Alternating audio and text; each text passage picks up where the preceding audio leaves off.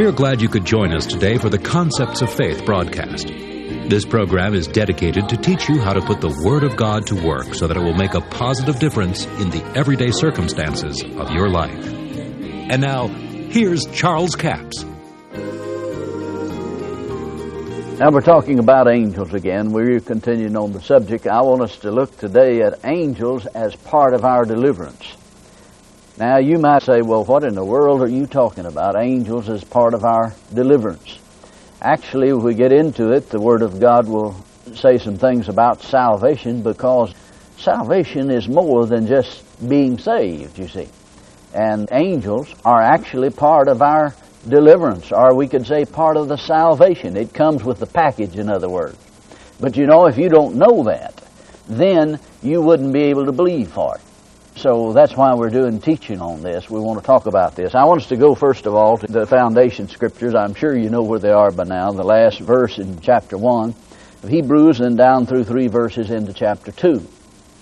Speaking of angels, he says, "Are they not all ministering spirits sent forth to minister for them who shall be heirs of salvation?" Well, that's for us, thank God. "Therefore we ought to give the more earnest heed to the things which we have heard." Now we have just heard from verse 14 that the angels are all ministering spirits to minister for those who are heirs of salvation. So they minister for us. "Give more earnest heed to that. For if the word spoken by angels was steadfast, and every transgression and disobedience receive a just recompense of reward, how shall we escape if we neglect so great a salvation?" Now connect the two words salvation here in verse 14 and the one in verse 3. Heirs of salvation.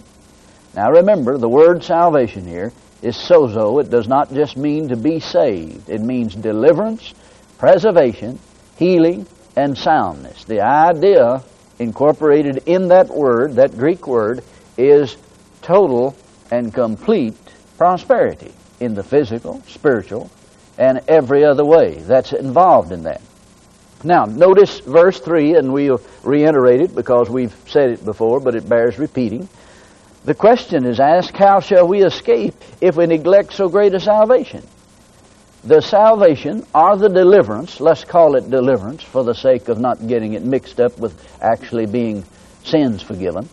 Let's call it deliverance. How shall we escape if we neglect so great a deliverance that comes by the ministry of angels? Now, God intended for us to be partakers of all the provisions that He made.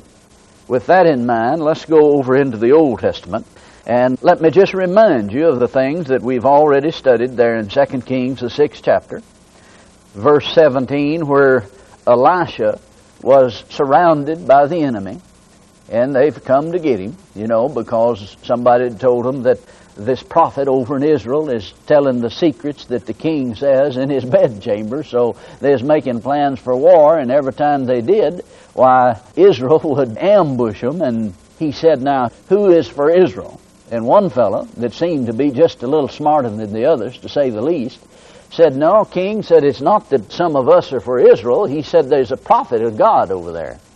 And said, this prophet even knows what you're saying in your bedchamber, and he's telling it all on us. So he said, well, isn't this just like the devil now? He said, we'll go slip up on him and catch him. Well, the thing that happened there was that as the enemy surrounded them, the servant of the prophet of God says, what are we going to do, master? Oh, we're surrounded. He said, oh, there's more with us than there is with them. Now, he prayed, and the Lord opened his eyes, and he saw the horses and chariots of fire surrounded about Elisha. Now, that was supernatural deliverance. But now let's connect this with something else here, and keep that in mind. Go to 2 Kings, the 2nd chapter, and we find something very interesting that we'll follow through into some other scriptures about these chariots of fire. Verse 11, and it came to pass, as they went on and talked, that behold, there appeared a chariot of fire and horses of fire, and parted them asunder, and Elijah went up by a whirlwind into heaven. Or he went up by a cloud into heaven, whichever way you want to say it. There's a little footnote there that says storm cloud. It says whirlwind in the King James. Now notice here, again, it talks about horses and chariots of fire. Now, there's something here that we need to take note of because it stretches out through the Scriptures and I believe ties some things together that will help us understand part of the ministry of angels, because they can take different forms. Angels have spiritual bodies. They do not have physical bodies. Angels can evidently appear in different forms. And here it talks of chariots and horses of fire around about Elisha. Now, evidently, this is a supernatural manifestation of angels of deliverance. Now, another scripture in Jeremiah, the 4th chapter, verse 13, it talks about coming with chariots as a whirlwind. Now, connect this with Elijah was taken up in a whirlwind, and it was a chariot of fire and horses of fire, and he was taken up in a whirlwind. Then, if we would go further with this, we could go into Psalms, the 68th chapter. Verse 17, it says, "The chariots of God are 20,000, even thousands of angels. The Lord is among them as in Sinai in the holy place." Now, isn't that amazing? And in fact, it was interesting to me to find out that it says that God's chariots are 20,000 angels. He rides upon the chariots. In fact, we'll talk about some other scriptures here that shares with us and calls them the chariots of salvation.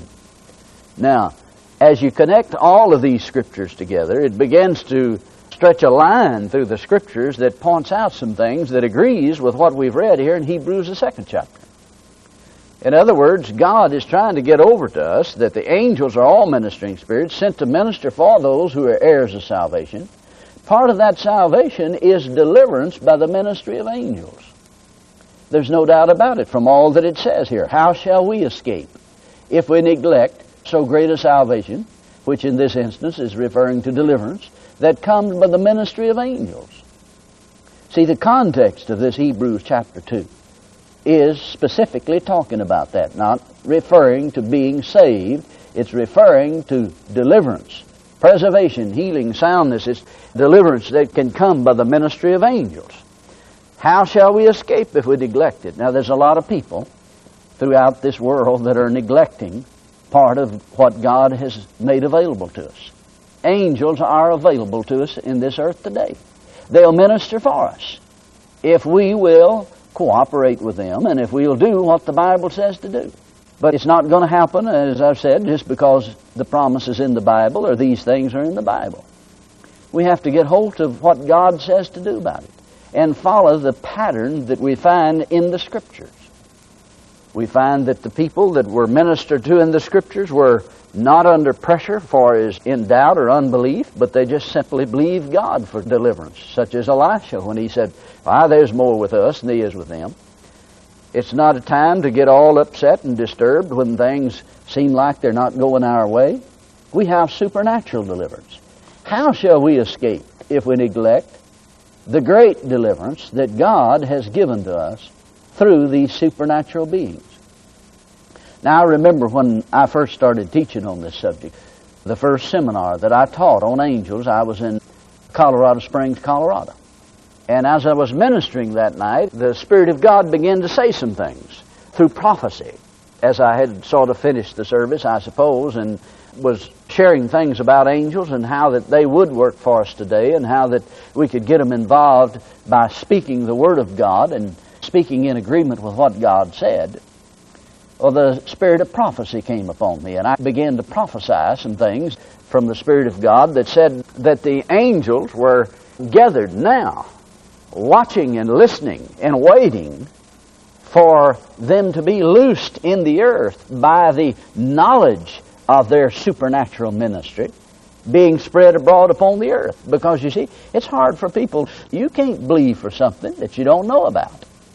And as this prophecy was going forth, I don't remember all that it said now. I just remember that it did talk about the angels were gathered around and that they were watching and listening expectantly, waiting till the time that they could come forth in the last day ministry that they have in this earth. And my daughter, Annette, was there in that meeting and had her eyes closed and worshiping the Lord as the Spirit of God was saying this. She began to see what I was saying. She saw it right before her. And she said it looked as though there was angels all around, like the balcony. And they were looking over this balcony there, and not especially in heaven, but up somewhere above the earth, I guess, and looking out, and he said they were all clapping their hands and shouting and saying, now our ministry is being released in the earth. Now as the word goes forth, people will believe, and we'll be able to do the things that we're set forth to do in the earth. And these days will open to us, and we'll be able to minister as God has directed us.